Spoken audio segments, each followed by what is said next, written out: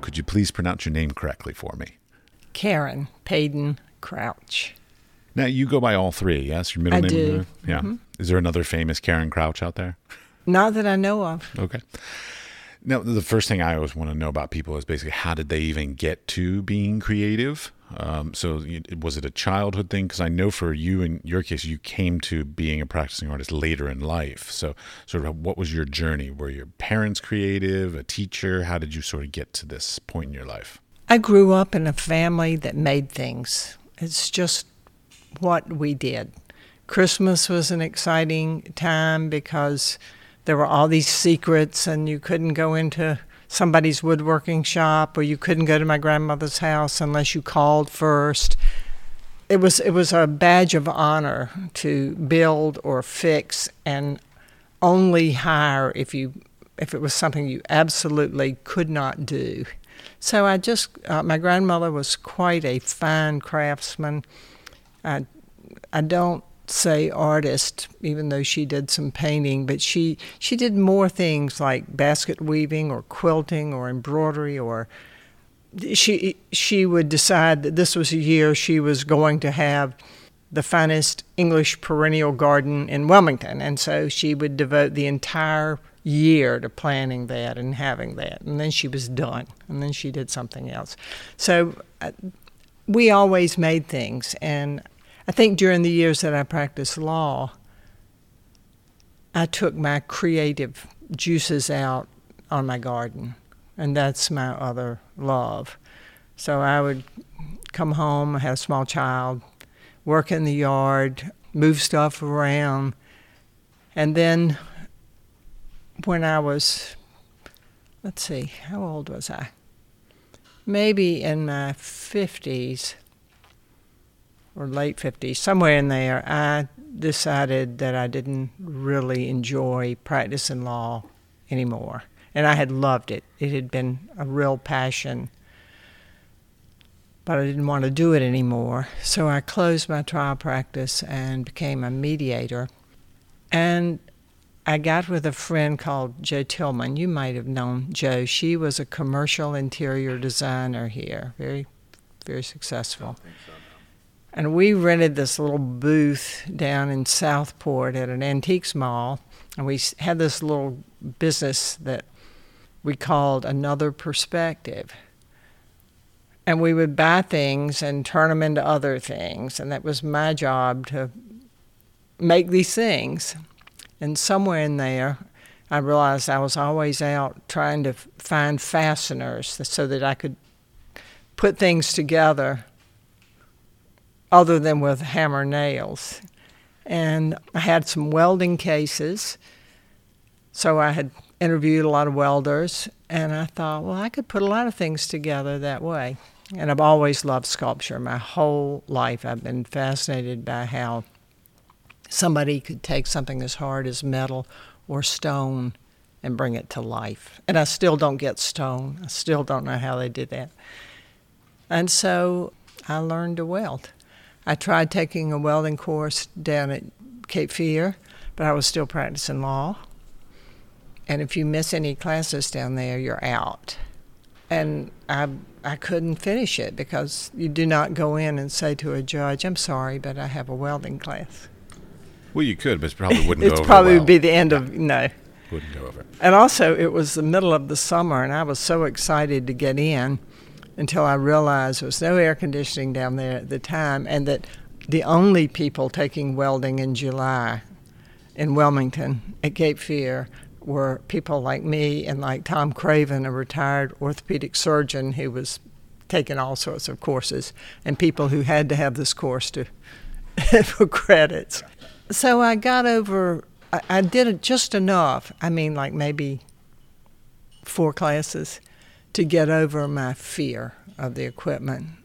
And then I just taught myself. Now, what time period is this? Give me some years on this.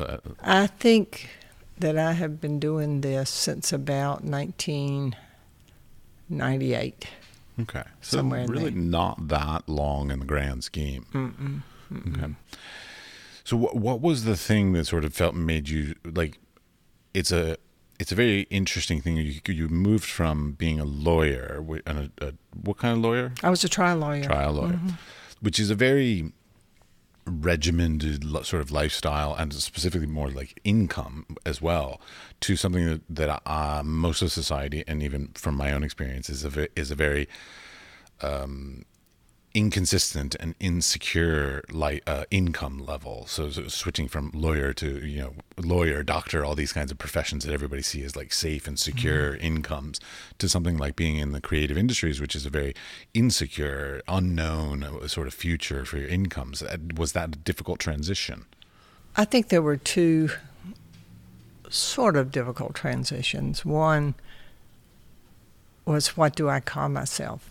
I'd called myself a lawyer for many years, and I had been a federal magistrate judge.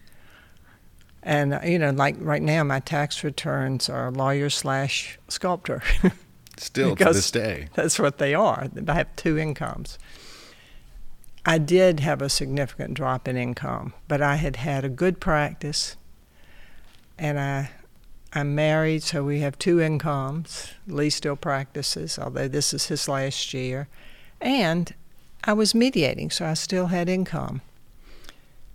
What I saw when I came to Acme in 2000. That's Acme Art Studios. Acme Art Studios here. And of course I got to know a lot of folks who didn't have any money saved up from years and years and years of practicing law, and who didn't have any second incomes. They were teaching, they were doing anything they could to make a living. And yet they were living very rich lives. A good bottle of wine meant a lot to some of my new friends. A good piece of fish, a nice meal, an evening out, things that were just part of my life as an older, maybe not when I was in my 20s, but by the time I was established. So I came to appreciate that while a lot of these artists didn't have a lot of money, and while they were living on the edge, if all of a sudden you needed a new set of tires, you were in trouble. They also were living very rich lives. Well, it's one of the attractive things of the sort of the creative industries is the lifestyle of the creative industries. We often live more for passions and love of and the experiences than we do for necessarily money or fame or anything like that. And a lot of people are attracted to this industry for that reason. But unless you are very fortunate, it is not one where you're going to have a big retirement fund when you can't do it anymore. It's a hard balance. I constantly tell my wife that I plan on dying in the studio or in the classroom. Like, I expect to not retire. That's one thing that, again, is sort of an interesting thing. Like, general society believes that you should retire at a certain point from your profession, whatever it is, whereas artists oftentimes sort of hit their stride later in life. So like the quote unquote retirement time is actually some of the most productive and most creative times for a lot of artists. Well, it's because even though this is our work and we consider it our work, we love it. So we don't think of it as something we have to go do every day. On the other hand, if you don't think of it as something you have to go do every day, you're not going to have any success at it. It's really hard. I constantly say to everybody that I talk to, I say, like, I'm going to play in the studio. So like that's the word I use to try and sort of keep that sort of inspiration and sort of ideas of like playfulness and enjoying the act of being in the studio versus I'm going to work in the studio, which to me sounds like a sort of a dirty word.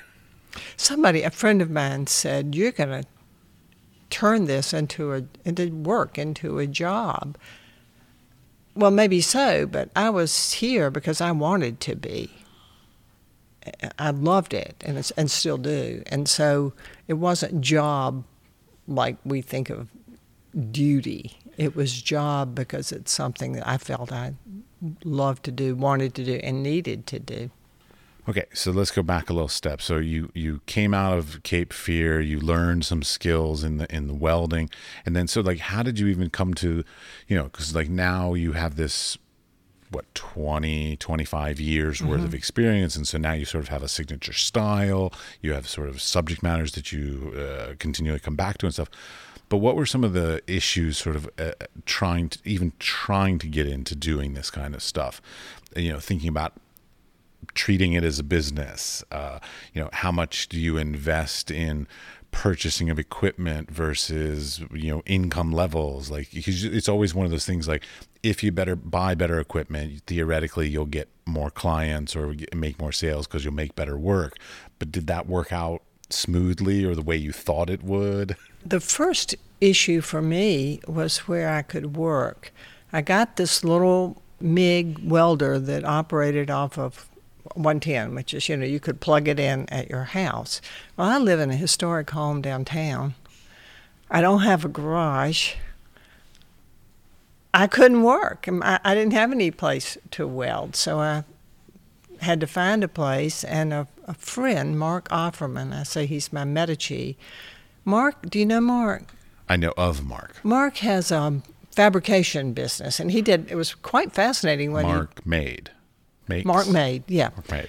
And Mark had a place up at 4th and Martin, and I was totally fascinated by what he did and what happened over there, because across the parking lot from him was another place where this fella made like all the innards for aquariums, and Butch, I can't remember Butch's last name, and they were over there duplicating the monitor and hauling it up to Morehead City, and Mark was making all of the Christmas window displays for places in New York. He was hooked up with a designing firm who designed displays for big department stores, or he was doing the cabinets for Henry Bendel or something.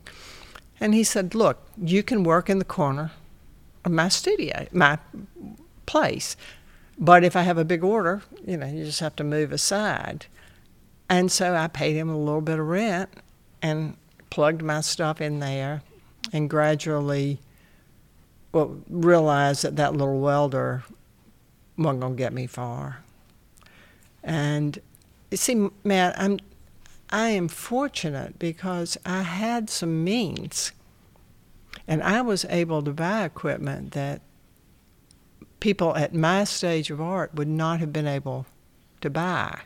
So I bought oxyacetylene tanks and rigs and torches and taught myself to do oxyacetylene welding. And then later I learned about TIG welding. And I thought, that was a TIG welder at that time was really an expensive purchase. And that Christmas, my husband gave me a TIG welder. Well, not everybody gets that. It's true. Not everybody gets a husband who gives you a TIG welder. Somebody said, I can't, how many men make their woman happy with a TIG welder? And Indeed. My wife would be very upset with a TIG welder. And so I taught myself to do that. But I also ran into young artists that I met who had graduated. One young woman in particular who'd worked in metal. She couldn't afford any equipment, and she had no place to work, and she was losing herself because she just, you come out of art school and you have had access to incredible equipment, and you come out and you can't afford anything because you're waiting tables or something, working in some other job. Yeah, and you have roommates, so you don't have a place to make your own stuff. Absolutely. But I remember somebody saying to me how you don't have to have fancy equipment to make art. You just make it. If you have to make it, you make it. And I think that probably the best advice, when I got out of law school, I was a woman. I was third in my class. I had all but I was writing my dissertation. I almost had a PhD. I couldn't get a job in Wilmington. I couldn't get an interview. I could not get an interview. So I hung out a shingle, and I took whatever came my way. And I learned pretty soon that there were some things that people would hire women for that they wouldn't hire other people for. Wasn't the work I mostly wanted to do, but I did it until I didn't have to do it anymore. And I think for young artists, the thing I would say is you have to work. You might have to go do something else during the day and work at night, and you might not have the best stuff to work with. But if you give up, if you don't work, you'll never get there. Well, and that's something I hear a lot from other people that I talk to in this podcast, which is basically tenacity and just continuing, even if you have to scale down at certain times in your career, or then, other times, of course, you can scale up. Just continuing to work is sort of the first step. It's like the old saying, like the first thing to be creative is to be in the studio. Right. And to have a place to work, even if that is setting up a corner somewhere, a place that you don't have to pull everything off the dining room table in order to eat dinner. You need a place. I mean, the beauty of this studio, and folks can't see it, but this is an old carpet warehouse. There are about 22 of us down here. And I have a 20 by 40 foot space. And at the end of the day, I just turn off my equipment and leave. And I don't have to clean up if I don't want to. I don't have to put my stuff away. So finding a place, and that's a lot easier if you're a painter than if you're a printmaker or a potter or a welder. Well, having that space also where you can even I'm looking around your studio where you can put up sort of inspirational things or have a bunch of books or make a mess and just let it be there. And nobody's gonna, no spouse or friend or anybody, no roommate's gonna complain that you've made a mess. Like that, it's your space, and you can be either as clean or as messy as you desire without anybody interfering. Is a really luxurious thing to have. It is luxurious, but maybe you can make a little corner somewhere. Okay, so then moving forward, so how have you been able to find ways to make money doing this thing you love? Well, the first piece that I made out of found parts. It was a chanticleer, some sort of rooster. And all the first things I made, I put them in the back of, I had a wonderful old Country Squire station wagon that, you could put a piece of plywood in the back. It was so big, so wonderful. I would put things in the we called it the sofa, and drive them around and bump up and down to be sure the welds would hold, because I didn't know what I was doing. So I took this thing into this old shop that a friend and I had, and it sold for $100. And I couldn't believe it. And I told my friend Fred Anderson, who has since died, but he and I were good lawyer buddies who did a lot of work together. And in the law, you would say, I settled that case for 6 figures or this many figures. And I said, Fred, I sold a piece for 3 figures, And I think it was just luck.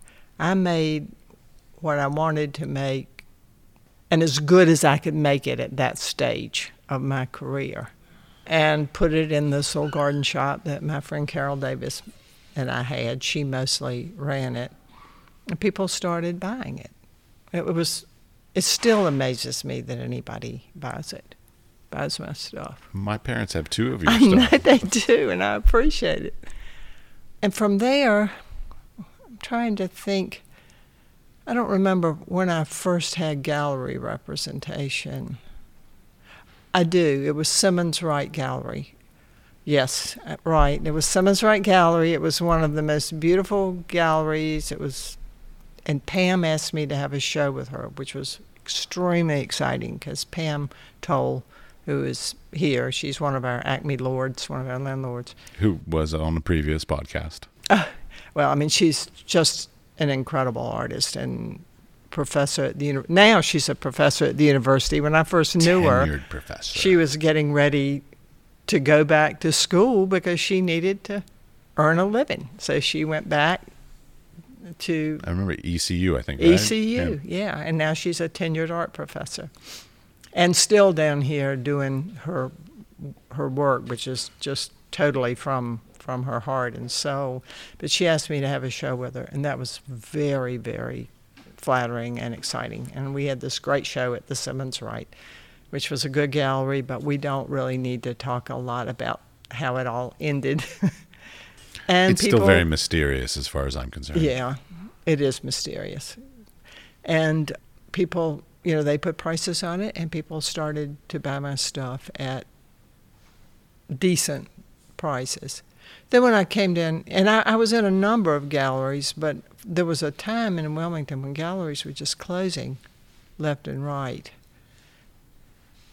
But they always sold for me. And I think that was the beginning of my making any money at this, because I'm not good at selling. I don't want to do it. I just don't want to do it. I'm basically an introvert, and I don't want to tout my I wares. don't either. No, I would much rather be in the studio than out hawking my wares and whatever, writing grants and whatever else I need to do to try and make a living these days. I would much prefer to be making work and then give somebody else the responsibility of selling the work. Right. And if they do a good job, take the 50%. Right, It's take fine. what you need. Then after I came to Acme, Mark was going to sell. He thought he was going to sell his business. And he told me, and he said, Karen, it's time for you to step it up. You're beyond the corner of my welding shop. You need to go talk to the people at Acme. And I was very nervous. I can't go down there where all those important people are. But I did. And once we started having Fourth Friday down here, then you could sell out of the studio. And what I realized is I didn't always want to come to Fourth Friday because I didn't want to stand there and talk about me. But once I started coming to Fourth Friday, people want to know the artist. They want to talk to the artist. Amy from Art in Bloom, she represents a lot of people down here, and she'll call and say, some folks are in, they're from wherever, they like your work, could we come by the studio? And it makes a big difference to people who want to know the story behind what they're buying a lot of times. Well, and that's a hard balance because a lot of artists are introverts and they don't enjoy even just talking about their work, much less like writing about it and things like this. And it's a very difficult thing to have to do that. And it takes a certain sort of temperament and type of person to be able to do it well, because like I know a lot of people who are in the creative industries that are either not talented at it, like they just don't have that skill set, or they're just not you want to keep the collectors away from them because they're rude or inconsiderate or mean, but they make gorgeous work. And so sometimes there's that balance of like, how involved should you be with meeting clients and things like this versus how much is it just leave the work to speak for itself. And it's hard. Well, I'm probably not unique in loving it when somebody gets a piece. When I see somebody really wanting this piece, really loving it, really relating to it, that means as much as selling it. Okay, but so let's take a little bit of a difference. So I'm a photographer. What I call my hard costs are pretty low. So like in the old days, it would be film and paper to print, which are pretty minimal in comparison to you. You're using copper and TIG welding and all these very, what I would consider sort of cost-heavy, hard cost materials that you have to at least get the money back for that anytime you sell something. So like you can't be just giving away at low prices. Like you have a pretty hard bottom line that like you can't go below. I do, and that's one of the things when people come in and see what I do, when they see the story behind how that piece happened, they start to appreciate the cost. Bronze, I work in bronze almost exclusively. Did I say copper? Mm-hmm. Sorry. But it's an alloy. Sorry. It's very expensive, and you don't just go buy it anywhere here. It's shipped in. The best place to get it is Atlas Metal Sales in Denver, Colorado. They sell to artists all over the world, and it's expensive. And it's expensive to get it shipped. My gas, the argon that I use to weld my pieces with, it's gone up and up and up since I've been working. And you can't go and get your own tanks unless you can load them in your own vehicle. And they can't load them for you because it's not legal. You take a risk if you haul these tanks in your own vehicle. And so, like... Which sounds horribly dangerous. Somebody who's a lot bigger than I am can get his own tanks. I'm just thinking of, like, what happens if you're coming back from the argon dealer and you just get in a car accident? That's the point. And in all of the... Well, I shouldn't say all. Where I used to get my gas at first, there were pictures of cars exploded. They were there by the why we will not load a tank into your car. So my point about that is that my delivery and hazmat, and there's several charges in addition to that tank, which doubles the price of the tanks. So every time I use one of those tanks, that's about $180. Okay, so with as productive as you are, how quickly do you go through a tank? I would probably go through about 4 or 5 tanks a month. Okay, so about a tank a week. Yeah, but and if I'm working on a really big project, I'm going through more than that. Of course. But those days might be behind me now. I don't know. Doing the 15-foot things. I remember the turtle with the tree growing out of it. Yeah, and then I did a piece for not Plantation Village, the place out at Porter's Neck for their wellness center. That was a 15 by 13-foot piece. So you're not doing as many larger pieces anymore? Because I'm not supposed to be up on ladders and scaffolding anymore. Right. Okay, because you had I had a fall and had a head injury, and that's the only thing the neurologist really has said. He said, could you just work smaller?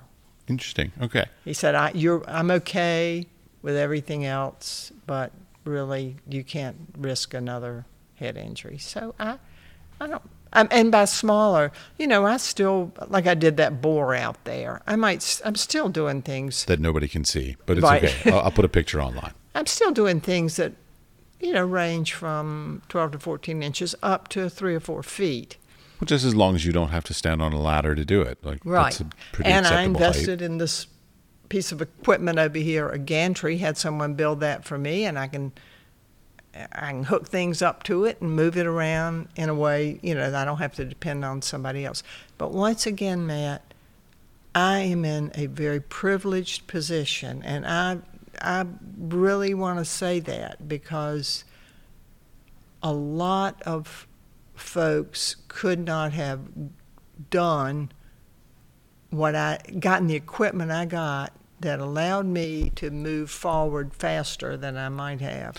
Well, it just couldn't have. You have both the benefit of being able to afford the equipment, but also being able to afford this very large studio. Right. I believe this is probably the largest single studio in Acme. Pam's probably Okay, is. Pam's. So she owns the place. I expect Right. that.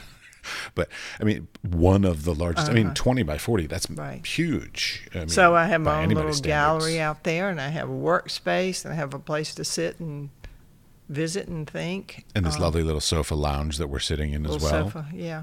My little lounge with my little cheap, worn-out Oriental rug. Oh, I'm sure. I can bring my dog. Yeah. I'm sure half of this stuff is probably found in the garbage, but would be reused. It's great. Well, we've always said at Acme, if you are an item and you actually make your way to the garbage and get hauled away, you truly have no useful life. Yes. Because we've tried several times here to have like a garage sale or yard sale, and the stuff gets piled up, and we're all picking through it, and before you know it, there's nothing left to sell. That sounds like my house as well, yes. So when you come to Acme as an object, you might be at the end of your life, or you might be at the beginning of a whole new, you might be incorporated into something quite wonderful that'll last a long time. All right. Now, one thing I wondered about you, because a long time ago, I remember seeing the turtle tree growing. I think it was a hospice piece also, right? Do you do things like grants, RFPs? So do you make proposals? Like so it seems like you're not doing large outdoor stuff anymore, but when you were, did you have to propose things, or did things sort of just get offered to you? In every instance where I did a big piece, someone came to me and said, we want you to do a piece.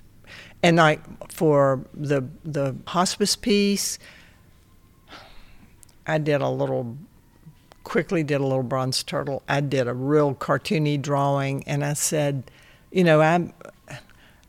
I can't tell you what something is going to end up looking like. It's not how I work. I work very organically, and it kind of makes itself along the way.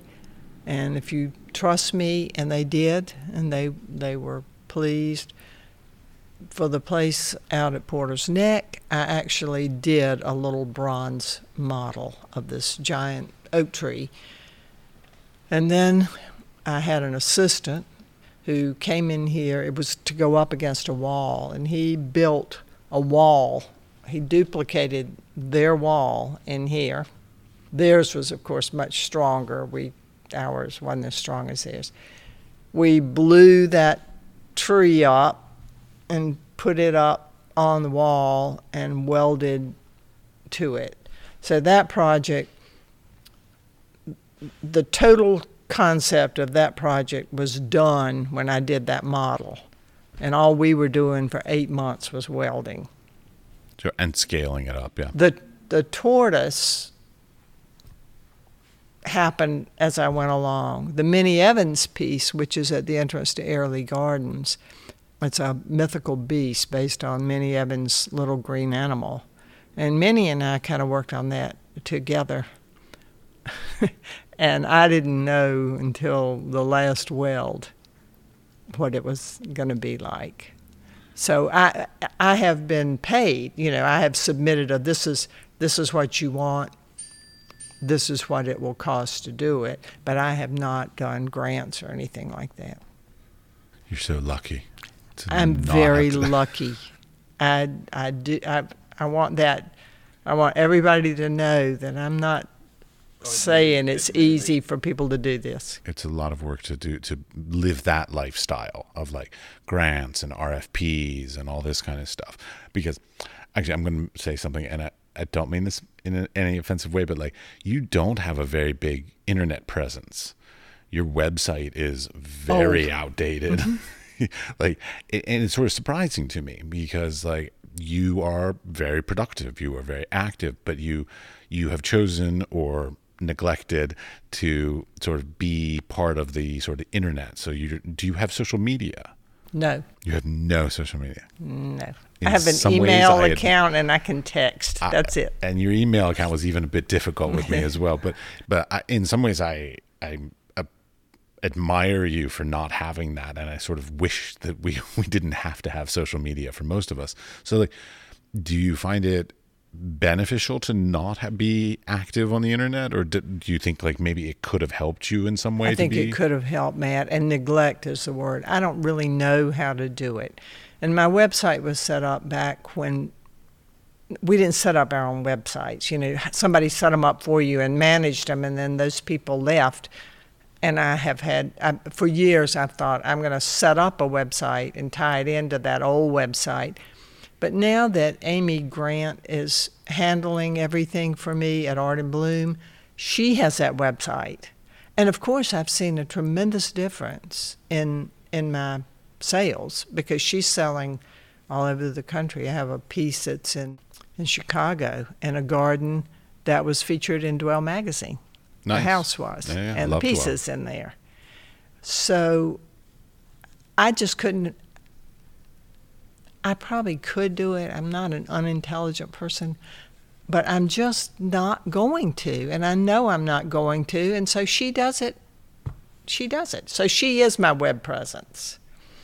But I agree with you. If over the years, if I had been willing to maintain a web page and put my new stuff on there, I am not trying to tell you to do it in any way, shape, or form, because it's difficult. I mean, it's just another time thing that takes away from whatever. And to a certain extent, even when it comes to social media, it becomes an emotional thing, because you start putting things on, people don't like it as much as they hoped they would, and then you get like, oh, why don't they like it? And then so it becomes an emotional circus. And so I wish that in many ways that I could live the life that you live, which is, not caring about the internet and the social media stuff, and being able to have somebody like a nice gallery basically handling all this for you. But Matt, if I had to depend on this to pay my bills, I wouldn't have that choice, I don't think.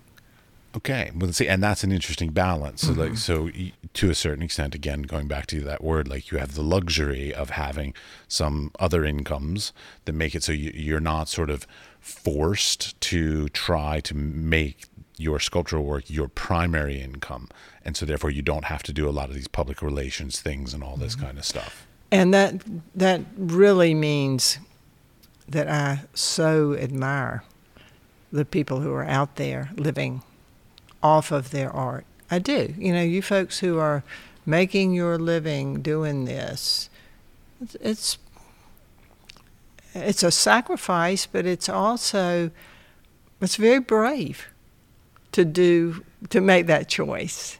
And, like right now, Pam is a tenured professor at the university, but Pam was the person I remember who didn't know where she was going to get the money to put 4 tires on her car. That was Pam, And and you know what? She was still right down here, over there in that studio, working her heart out. Well, and okay, but within that, you also have a very good work ethic. Like, I do. Every time I hear about you, it's like, oh, it's 8 a.m., I have to be at the studio, or it's 5 p.m., I'm done. Like, you have a very strict work ethic about, like, being in the studio from a certain time to a certain time. Is that good or is that bad? I think it's good. And Okay. I'll tell you, when I first started doing this, when I first came down here, and I saw people who could come in here every day and didn't, I didn't get it. I still don't get it. I thought, what a privilege to be able to come in here and make art. Why won't you do it? So I would be frustrated. There might be people who would be frustrated with me because I could afford to do it. But I would get frustrated with people who could do it and didn't. And I would think, why aren't you doing it? You have talent. You have opportunity. And you have time and you have space. Yes. Like, those are the 3 things that most artists want are time, space, and money. Mm-hmm. Now, not all of us are going to get money, but if you can at least get the first 2, you can sort of push towards that third one. Mm-hmm. So time and space are some of the biggest desired things. Like, I have a studio, though it's not as big as I would like, but I have a little bit more time to be able to devote to my studio work. So I have some of the 2, but not the third. The money part, that's the hardest one. That's the chasing the dragon, sort of like trying and building a collector base, making more connections with galleries and so on. And it just takes time. And a little bit of it is luck. You can have an incredible amount of talent, and you aren't the one that gets that lucky break. And I think, do you remember Leon Schenker? The name sounds very, very familiar. Leon died a few years ago in his 90s. He was an art professor at NYU, and he had a studio down here. He had retired down here. He was one of the abstract expressionists. He was on the young end, but, he knew Jackson Pollock and hung out with all those guys. And Leon was very, very good. But there were, you can go in MoMA and see people that Leon, they were his friends, they were his colleagues. I can look at that work and say, why is that work on the wall of MoMA and Leon isn't? But that person, somebody picked that person up. Now that person had talent, but so did Leon. So it's not, you have to have all the stuff first. And then whether you make it big depends a lot on luck. Sorry. It's an interesting issue because I do portfolio reviews right now online also. Of course, I'm a teacher and all this kind of stuff. And part of the thing is that I keep telling people is skill, craftsmanship, expressive abilities, all these kinds of things are very important to have. But there is that element of you have to be a good person and people have to like to work with you. Mm-hmm. And then, of course, you have to be in the right place at the right time. Because if you're not in the right place in the right time and you're an ass, nobody's going to want to work with you. So you still, above and beyond all of it, you have to be a nice person. I brought this up in the previous podcast episodes because at a certain point in my life, I was probably not a very nice person. So and it affected my career in very negative ways. And now, of course, with hindsight, I'm like, oh, that's why I screwed that part up. So, and I know a lot of people who through their own arrogance or their own whatever, they've hurt their careers because they're not fun, enjoyable, or professional in their work environments and their work relationships. And that's a very important thing to have, I think. I think being a nice person is a good thing to aim for. It's a very low bar, I think, is what I'm setting there. I'm looking over at your works here in the studio.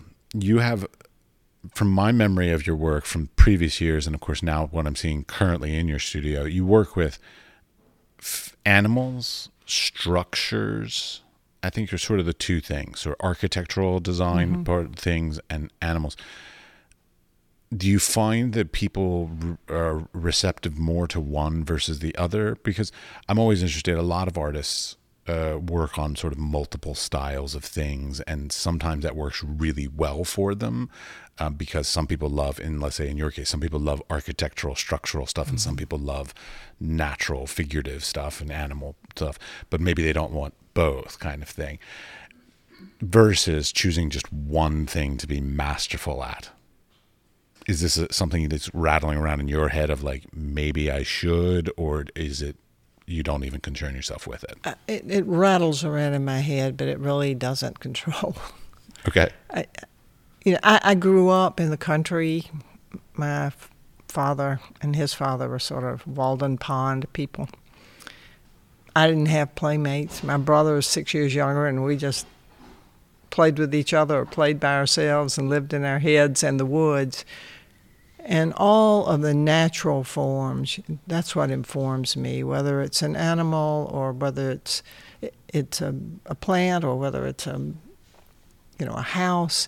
I've always been intrigued by shape and by how shapes work against each other and lean against each other and flow.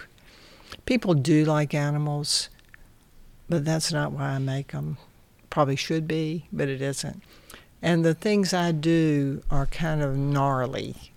So yeah, your animals are not necessarily beautiful animals. No, because I grew up in the fairy tale world where and the mythology world. I can see it. It wasn't Disney. Yeah, we didn't grim fairy tales. Yeah. Right.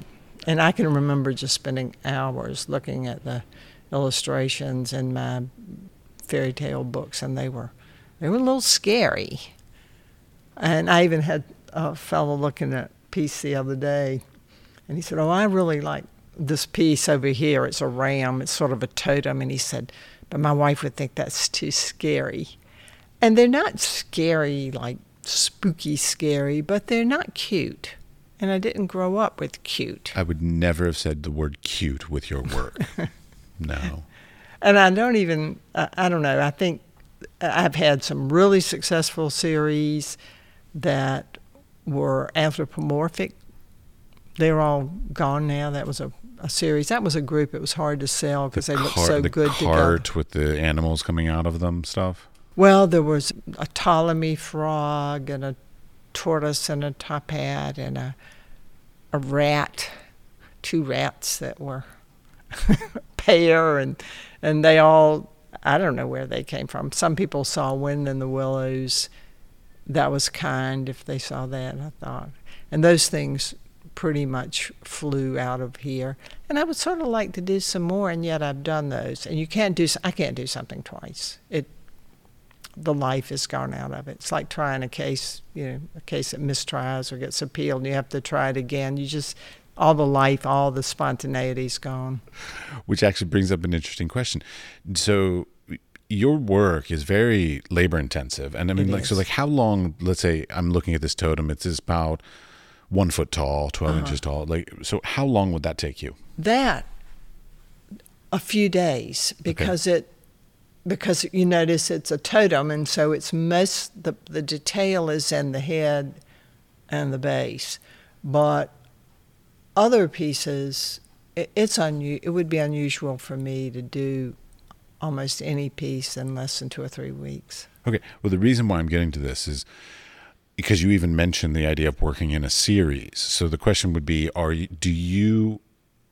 when you sit in your studio, do you intentionally say, I'm going to make a series of XYZ, or do you make things and then a series sort of comes to the set of work that you started making? The latter. I might start on something, and while I'm making that, something else comes to mind, and then they all sort of flow together. And I really like the idea of having a little body of work that all works together. Angela Rowe and I right now we're going to have a show with Amy next August somewhere, virtually or somewhere.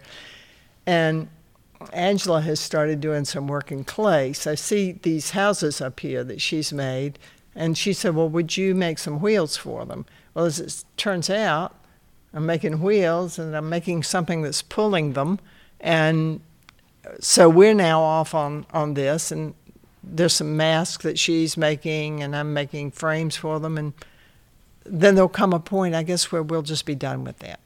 Well, that's one of the things, because I see this debate that exists in the art industry, which is sort of one-off pieces, maybe consistently of your style, let's say, versus creating sort of bodies of work kind of things. Some artists love doing just sort of individual pieces that are of their oeuvre kind of thing, versus others really, really love sort of fulfilling an entire thought and creating a finished body of work and then moving on to the next thing kind of an idea. It seems like you're more body of work kind of person. I am. I mean, sometimes they're just individual pieces because you can't sustain.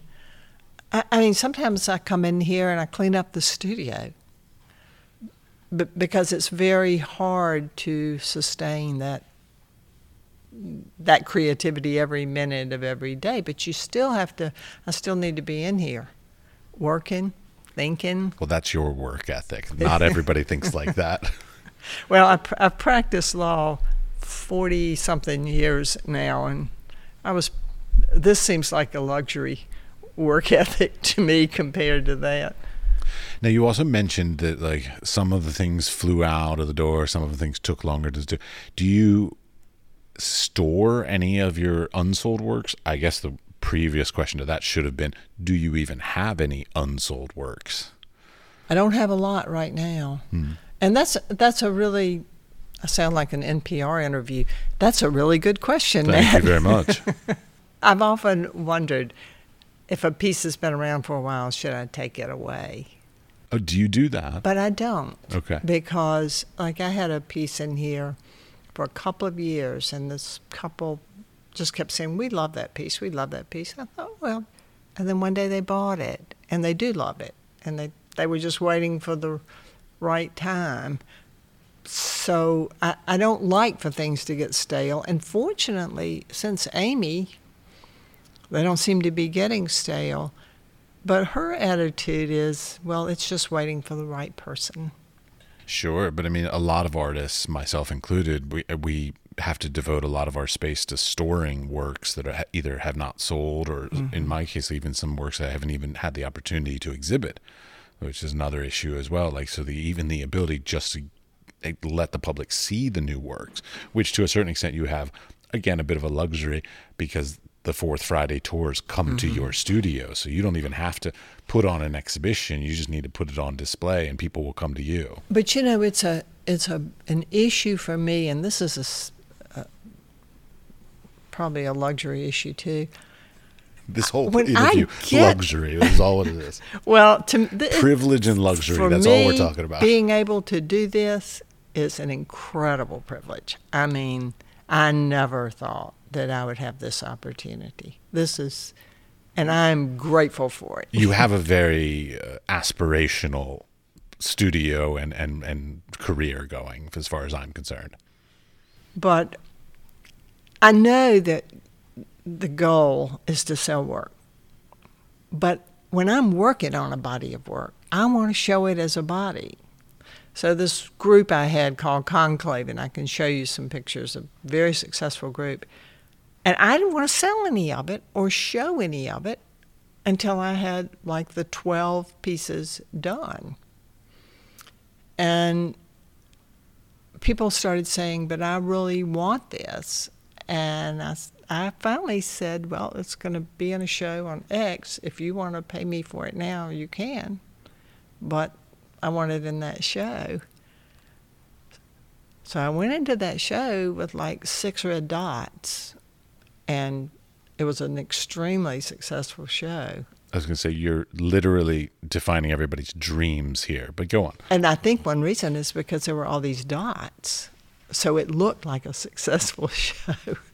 So that's a piece of advice for folks if they, if you can pre-sell some things and you can show your work with some dots, it sort of encourages people to It certainly does. Buy. Absolutely. I used to work in art galleries, and we used to jokingly put up a red dot just to say somebody's bought something. So, like, you should think more about buying.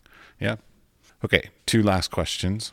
Generally, my last question is advice, but you started with advice, so we're not going to ask that again. Your greatest dream. So, like, if you had the opportunity to make a piece, either what would the subject matter be, and or where would you want it to be having its permanent home? I've thought a lot this spring about John Lewis, the civil rights icon. He went through so much. He was so principled. And yet he maintained such a loving, forgiving attitude and a positive attitude. I have no idea what I would do because I haven't thought that far. And in today's world, I don't know. Do I have a right to make a piece about John Lewis? I'm an old white woman. Southern white woman. An old Southern white woman. Yeah. Very Southern. Yeah.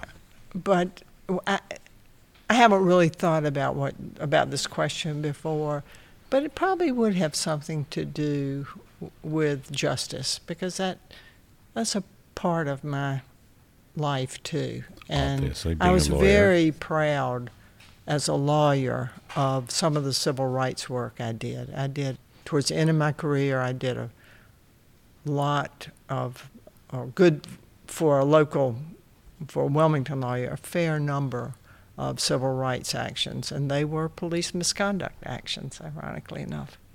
Mm.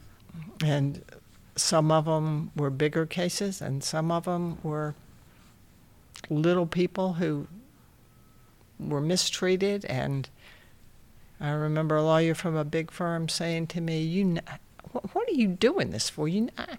The jury finds for you, they're only going to give you X dollars. And then there was a silence, and he said, you don't care. And I said, I don't. And so we settled the case. And when I think back on those moments where I made a difference, not just in civil rights cases, and sometimes in some little case that it was just somebody got his kids, those are proud times. And I quit practicing when I seemed to be moving into a place that was different from that. And I just didn't love it anymore. And so I would, it would be a big honor to do a piece that somehow honored that. Don't know what it would be, but... That's far more eloquent an answer than I would give. I'd probably say something like a piece in MoMA, Last question for you, and again, I apologize if you take this wrong, but like, you're getting older, mm-hmm. and one of my previous guests was talking about like estate planning for artists, like where their papers and their collections and their research and their sketches and stuff, like putting it into library collections or museum collections or this kind of stuff. Like, have you thought about any of this kind of stuff? I have never considered myself that important, Matt. I just assume that, my children and grandchildren will divide stuff up. I don't think of myself in that category. Never have. As good an answer as any. All right. Thank you very much. Thank you. Thanks for having me, Matt. Well, thank you for taking the time.